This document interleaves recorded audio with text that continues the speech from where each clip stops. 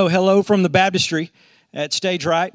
But recently, as many of you know, we got rained out whenever we tried to do our baptisms at the end of October. And we thought, what a wonderful time to reschedule those at the beginning of this series where both campuses are together in one place.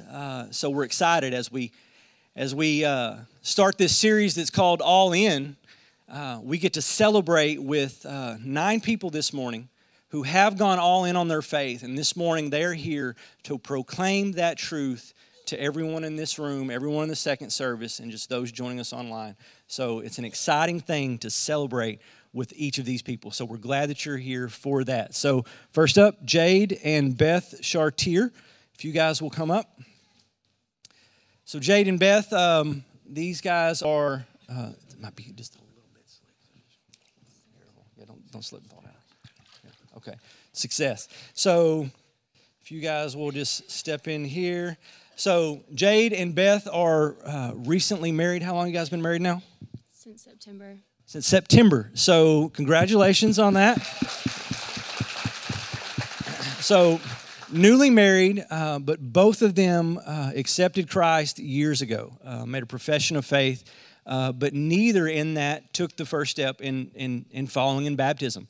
And then as they got married, they realized that, understood that, but they also, more importantly, realized as they're newly married, they have a desire to put Christ at the center of their marriage. And what a better way for them to start out that and having Christ at the center is taking that step of obedience in baptism. So they decided, hey, let's start this the right way. As best we know how, and as best they knew how, was to be obedient to the Lord. So excited to share with you in that this morning. So Jade, would you say that you've trusted in Jesus as your Lord and Savior? Yes. And then Beth, likewise, would you say that you've trusted in Jesus as Lord and Savior of your life? Yes. Then it is my privilege to baptize you too in the name of the Father, Son, and the Holy Spirit.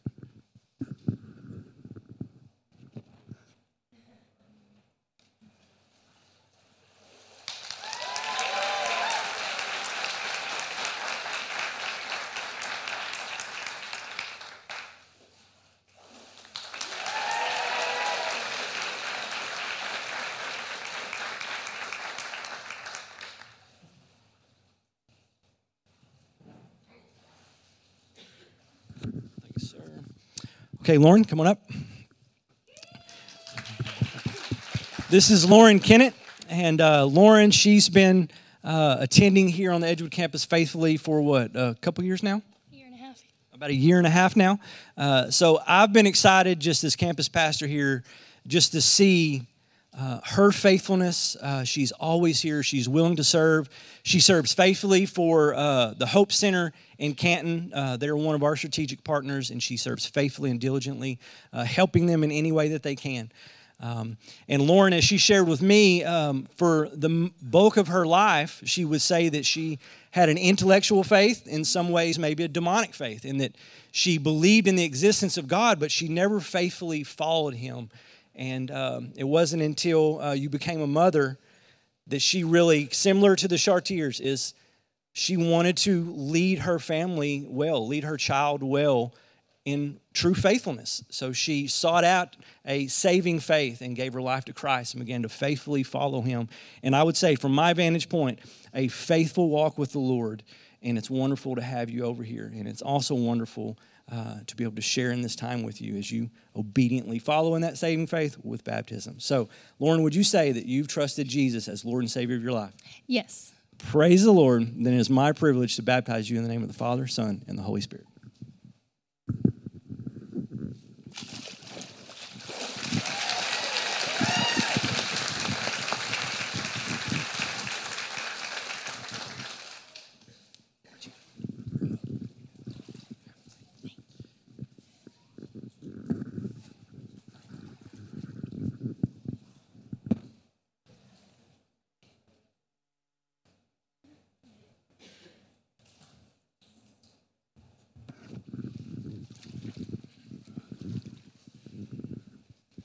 Good morning, friends. Come on in, Levi. This is Levi Ganung.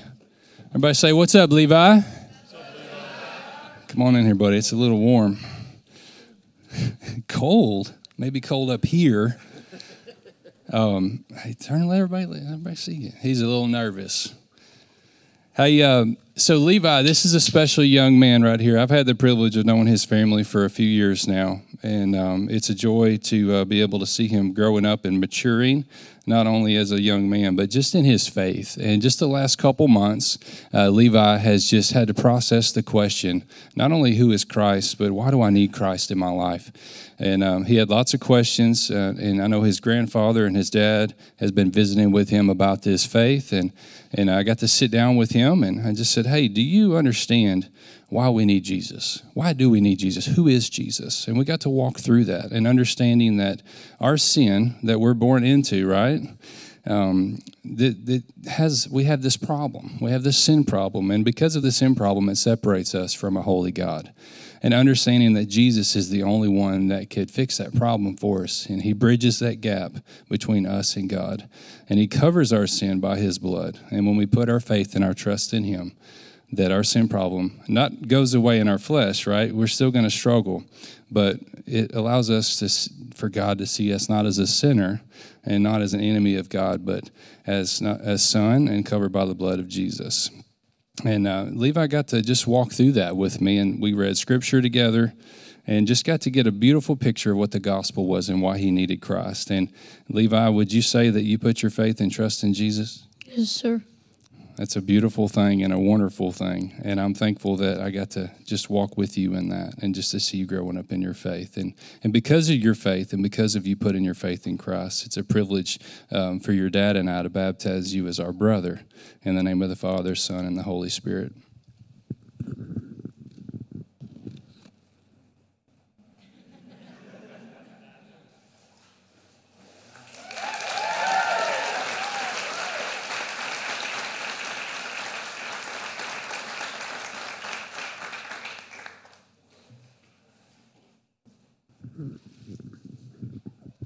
Church family, will y'all pray with me, please? Heavenly Father, we thank you so much for this morning and just for the privilege and the blessing to be able to come together as one body, one campus, to celebrate life change, for the brothers and sisters to come together and proclaim that Jesus is Lord of their life. We thank you for the celebration and worship this morning, and just as we transition into teaching your word, Father, I pray that you would illumine our hearts, that you would allow your word to be a lamp unto our feet and a light unto our path, and that we could continue to put you first in all things. We look to this holiday season. Just for me, even personally, may I not get caught up in the busyness of doing things, but may I get caught up in you. And may you continue to be Lord in all things, in all areas. And I just pray that you would just allow our hearts and our minds to be in tune with your spirit and your word this morning, and allow us to leave this place changed and looking to more of your image and your likeness and your character as your word speaks to our hearts. We love you, Father, and we thank you. In Jesus' name, amen.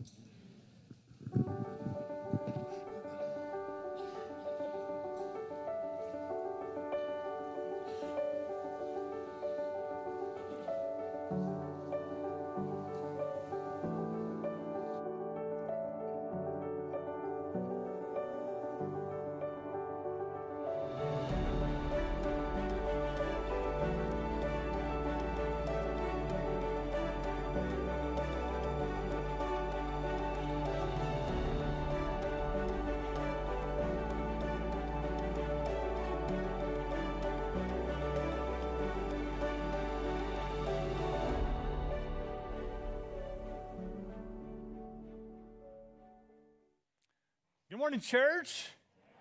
Hey, we can do better than that. Like, we're two campuses in one. We can do better. Good morning, gang. Good morning. There we go. So I expect that to just increase in the next handful of weeks as we gather together. As I look at that picture with that little boy, I see myself. I can remember going swimming in the summers. We lived in a place called Brownwood, Texas, and there they had a camp. It's called Camp Bowie. Used to be a military ground, and eventually they made a big swimming pool. And in the summers, we would go, and it wasn't uncommon. My parents, I mean, it was the 80s, you know. They would just drop you off for a couple hours during the day and just trust that all is well. Like, we don't do that anymore, but in the 80s, you know, it was it was tough in the 80s, and you could do things that you can't do now. But I can remember at the end of the pool there at Camp Bowie, they had 2 diving boards. They had the diving board that most of us jumped off of, and then they had the one that wasn't really the kiddie diving board, but it was the big diving board. And I can remember as a young man, I would oftentimes go to that big one, and I would look over the top of it, and I would kind of inch out, and then I would back up a bit.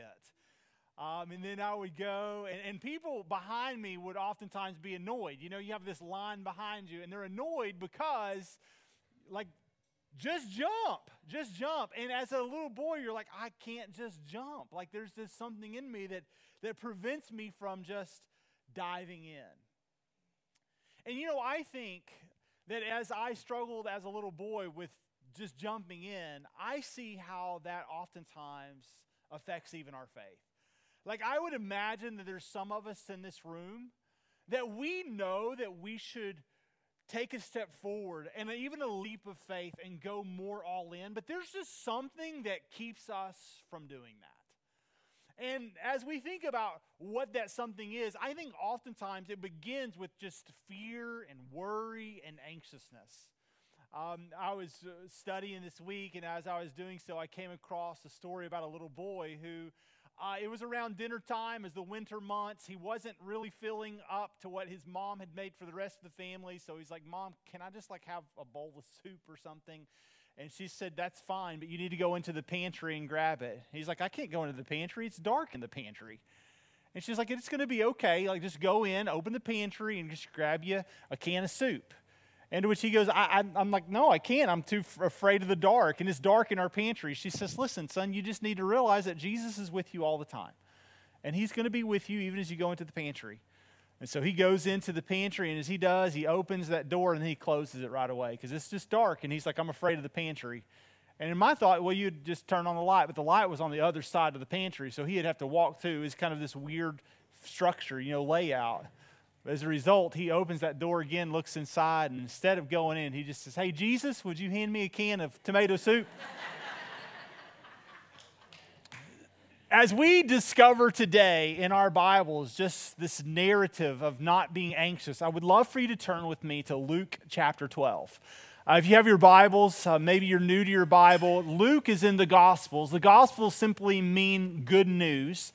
And if you're kind of new to the faith, the Gospels are in the New Testament, and they're the first 4 books, and it starts with Matthew, Mark, and then Luke. And as you get to Luke, you're going to go to the big numeral 12. That's the chapters. And then you can go to verses below that. And we're going to actually begin in verse 22. But as you're turning to Luke chapter 12, verse 22, let me just help you kind of understand the stage real quick. As Jesus is about to say these things, he is inundated by a crowd of what we see in Luke chapter 12, verse 1 and following of thousands of people. There is a multitude of people. Matter of fact, they have trampled other people to get to Jesus, is what you see in the early parts of Luke.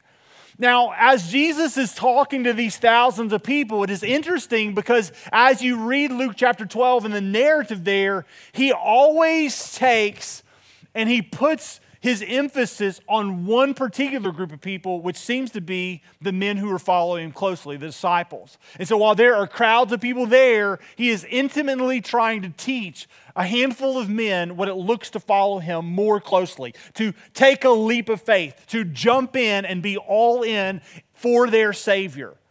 Now, as Jesus is teaching this lesson and he is teaching these men to follow him closely in the midst of thousands of people that will follow him, you also need to know that Jesus has already made himself some adversaries. There are a group of people who are already trying to trap him in his words. This group is called the Pharisees and the Sadducees, and they are trying to find something that they can use against Jesus. So he is well into his ministry, and certainly they are trying to pin something on him that would eventually lead to Jesus' death.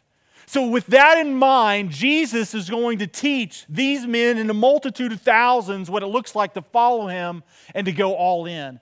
And you might read this passage and think, well, it seems a little bit familiar. And here's what it says, beginning in verse 22. And he said to his disciples, therefore I tell you, do not be anxious about your life, what you will eat, nor about your body, what you will put on. For life is more than food, and the body more than clothing. Consider the ravens. They neither sow nor reap. They have neither storehouse nor barn, and yet God feeds them. And of how much more value are you than the birds? And which of you, by being anxious, can add a single hour to his span of life? If then you are not able to do as small as a thing as that, why are you anxious about rest? Consider the lilies and how they grow. They neither toil nor spin, yet I tell you, even Solomon in all of his glory was not arrayed like one of these. But if God so clothes the grass, which is alive in the field today, and tomorrow is thrown into the oven, how much more will he clothe you? O you of little faith! And do not seek what you are to eat and what you are to drink, nor be worried. For all the nations of the world seek after these things, and your Father knows that you need them. But instead, seek his kingdom, and these things will be added to you. Verse 32 then says, fear not, little flock, for it is your Father's good pleasure to give you the kingdom. And then he gives them an encouragement in verse 33. Sell your possessions, give to the needy, provide yourselves with money bags that do not grow old, with a treasure in the heavens that does not fail, where no thief approaches and no moth destroys. For where your treasure is, there will your heart be also. Here it is, Jesus is encouraging these men to not be anxious. Matter of fact, in verse 22, it says, hey, not be anxious. If you look at verse 25, it encourages them again to not be anxious. And what are they not to be anxious about? They're not to be anxious about the daily provisions that God says, I will meet your needs. Verse 29, if you look at it, it says you are not to be worried about the things that you're going to eat or drink or wear. And then he gives you these illustrations. If I take care of the birds of the air and I take care of the grass and the lilies of the field, how much more will I take care of you? And what's interesting about that is he says, I want you in the midst of all these things, verse 31, to seek the kingdom. And in verse 32, Jesus said something, and I want just for us to focus on it, and the rest of our time this morning is in verse 32. And look what it says. Fear not, little flock, for it is your Father's good pleasure to give you the kingdom. Now, in the midst of this, he says it is the Father's good pleasure to give you the kingdom. And here's the point. The point is Jesus is trying to help these men who are following him to see that there is far more to come than what you can receive glory in today. He's trying to help these men say, hey, listen, there are things that are finite, there are things that are temporal, there are things that will not satisfy, there are things that many other people toil and labor and strive after, but I'm encouraging you to strive after and toil after something far different. I'm encouraging you to seek after the kingdom, to seek after my righteousness. And it's interesting because as he's encouraging them to do that, he is telling them to fear not. To fear not. In the midst of anxiousness, in the midst of worry, in the midst of any of this type of thing, he encourages them, verse 32, to not fear. The idea there is to not be dismayed, to not worry or to fret, to not in any way seek to lose another hour of your life because you're worrying away everything throughout the day. Now, I don't know about you, but how many of you would say, I'm kind of a classic worrier? Go ahead, you just raise your hands there. Like you just worry about everything, and oftentimes worry and anxiousness can rule your life. Well, here it is. Jesus is encouraging these disciples to fear not. And it's interesting because as he says fear not, he then says little flock. Now, when he says little flock, it's actually a kind of a double a double meaning word there in the Greek. It's little, little. So it really has a kind of a double entendre. It literally is saying, fear not, little, little flock. And what he's saying is, hey, fear not, you men who are little. Now, when he says little, he says a little flock. And you might think, well, small in number. And certainly you could derive to that conclusion. They are small in number, certainly compared to the thousands they're surrounded by. But what else would little mean here? Well, he says, if you're saying, fear not, little flock, for it's your Father's good pleasure to give you the kingdom, you might suppose, well, if they're little, then that means they're a part of a flock. They're a little flock. That means they're a part of something bigger than themselves, a family. They're not orphans or aliens, but they are little. And I suppose that you could say here that little would mean weak, feeble, certainly prone to danger. Potentially, if you're weak, it means that you're not large. If you're weak, you're not strong. Maybe in your mind, when you think little, little flock, you could think, oh, I feel like David compared to Goliath. The idea here and the imagery as Jesus is saying these things, as you seek His kingdom, though you are little in stature, though you are weak, though you are not strong, don't be afraid. Now, why would we not be afraid? Because the Lord our God is with us. When is He with us? Wherever we go. And that was even the Hebrews 13 is just a reminder that the Lord will never leave us nor forsake us. It is what He made promises to the Old Testament saints. It is the promise that He gives us. Fear not, little flock.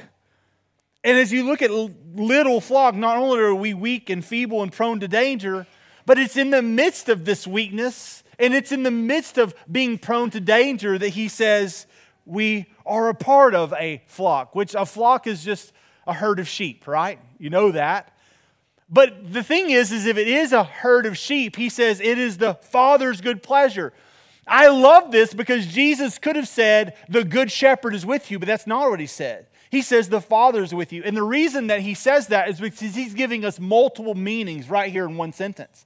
He is taking the imagery of both a flock and a family, and He's putting it all together right there in one sentence. And the reality is though you may be little in size, you have nothing to worry about. If He cares for the ravens, and He cares for the grass, and He cares for the lilies in the field, how much more will He care for you because you are a part of the flock? Though you're little and you're weak and you're feeble, you are not alone. And the Lord our God will strengthen you, and He'll establish you, and He will uphold you with His righteous right hand. Now, that's when we say, amen. Like that's when we respond to the Lord and His kindness to us.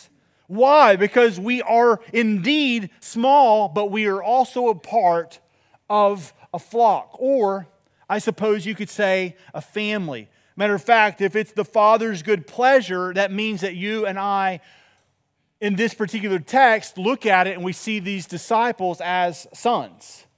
That is the promise that Jesus is making to them, that you are a son. That means that if you're a son, you have an inheritance. Matter of fact, earlier in this same dialogue, someone asked the question, hey, Lord, can you not get my brother to share some of the inheritance with me? As a part of the family of God, we don't have to beg our Father who is good to give us an inheritance now because we know that there's an inheritance now, but there's a greater inheritance to come. Why? Because we're not orphans. We're not alone. We have a family. And the family is not just an eternal family, but you can look around, friends, and you can see that God's good design was to give these disciples something more to come. And while they had the community of one another, eventually God is going to give these men the church.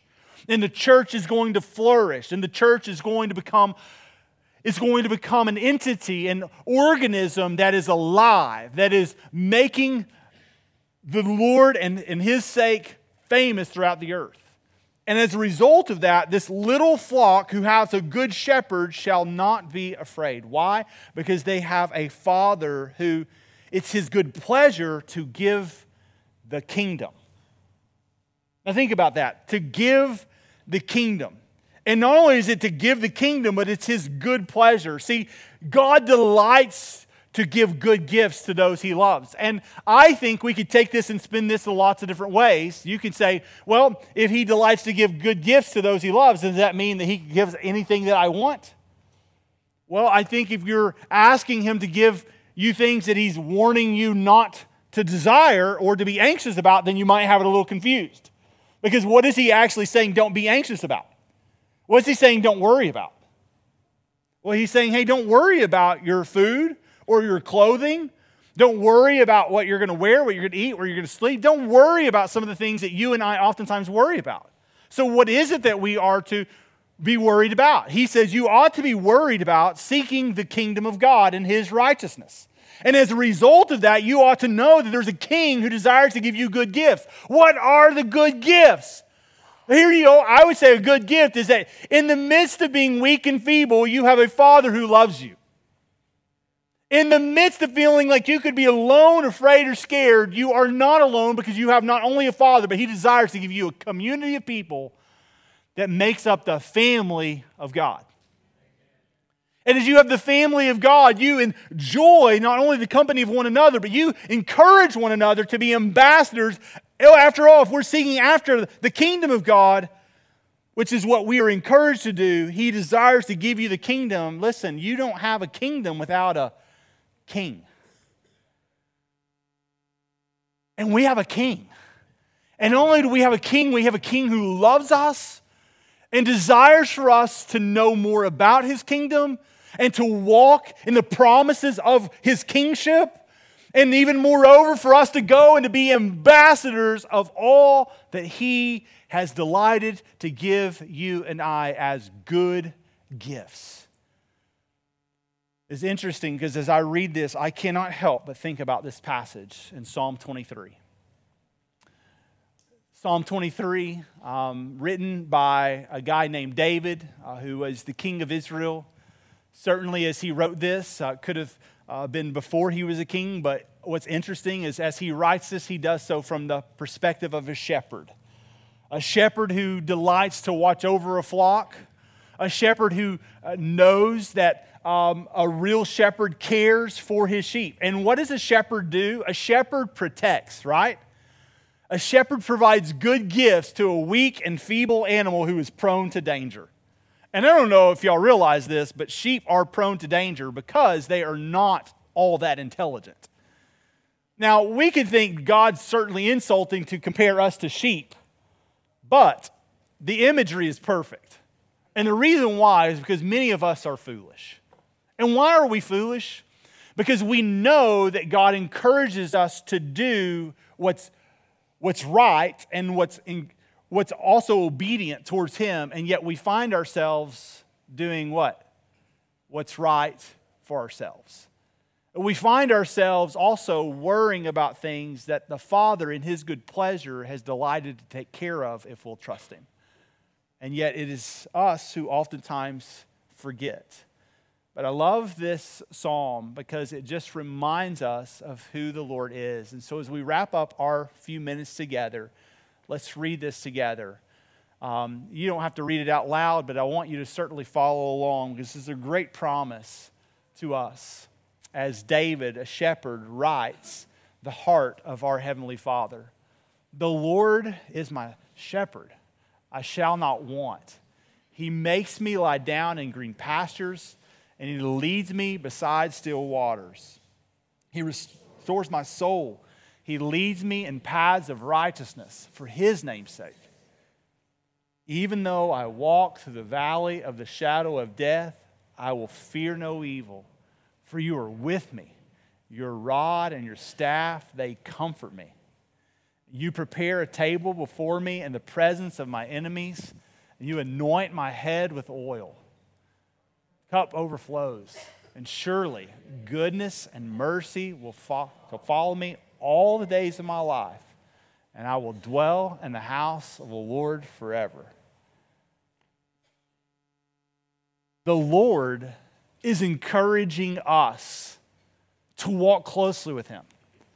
And His promise is to preserve us and to help us walk faithfully with Him.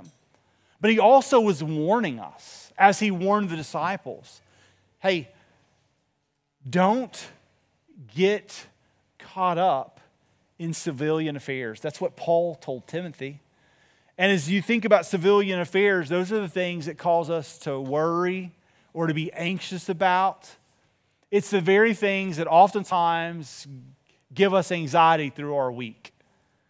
And what do we do when we have those things creep up in our life? We cast them upon the Lord. We take our worry, our striving, our anxiousness, our toil, and we cast it upon Him. Why? Because if we don't, those things keep us, prevent us from jumping all in. And the next couple of weeks as we gather together, listen, I want to encourage you to be all in. And when I say be all in, I'm not talking about, hey, be all in for me. I'm not talking about, hey, be all in for Stone Point Church.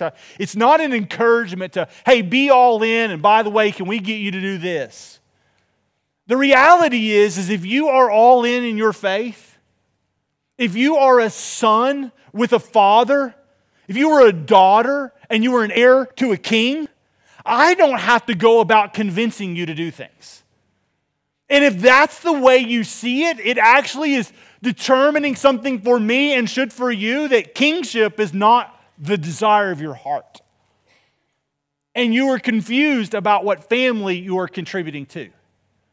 See, the reality is our goal to go all in is not to say, hey, let's all gather together and let's go all in so that we double our church this next year. That's not the goal, to be all in. What is the goal? The goal is that all of us would be more faithful tomorrow than we are today.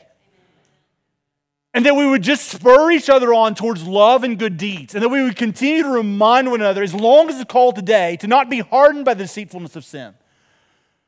And that we would continue to just remind one another why it is that we run this race and why it is that we desire to persevere. And it's because there is a Father in heaven who loves us, and He's given His Son as a precious gift to us. And that is true for anyone, regardless of where you've been, what you've done, or what's been done to you. There are many reasons that you might believe I can't go all in. And some of those have to do with you. And some of those have to do with someone else who might be a stumbling block for you. What I am trying to help you understand, little flock, is regardless of how weak and feeble we are, there's a Father who delights to grow you in goodness. And He delights to have a relationship with you that is not only life-giving and refreshing, but He delights to bring to you a joy that is unspeakable. He delights for you to worship Him and to find green pastures and still waters. He delights for you to know that though you walk through the valley of the shadow of death, you don't have to fear evil, for He is with you and He is near to you. And friends, I pray that as we walk out of this place today, singing and celebrating new life in Christ, that we would just be reminded that the Lord wants us to go all in. You may be on the edge of the diving board. There may be reasons for you not to take the leap of faith, but may you ask your Father to give you not only good gifts, but to help take away the things that prevent you from jumping in with Him. Let me pray for us. Heavenly Father, we thank You for Your word, and we thank You for these brief moments that we've had today. I pray, Lord, that You would encourage us to trust You, to put our dependence upon You. That as we are taking a step forward, I pray, Lord, that we know that there may be things that we have to leave behind. I pray, Lord, that we would desire to walk in righteousness, that we would desire to walk under the King of all kings. Lord, there are many things in our life that we have bowed down to, but I pray that, Lord, we would not yield or bow down to anything other than You. And I pray, Lord, that as we submit to You, that You would order our lives in such a way that we reflect Your goodness, that we will reflect Your grace and kindness to others, and that people would know that though we are little in size, And though we are weak and feeble, Lord, we are strong in the Lord. And the more that we decrease, the more you increase. And the weaker we are, the stronger you become in us. And I pray, Lord, that our life would be filled with your glory, with your righteousness, and that you, Lord, would be all that we desire. In Jesus' name we pray. Amen.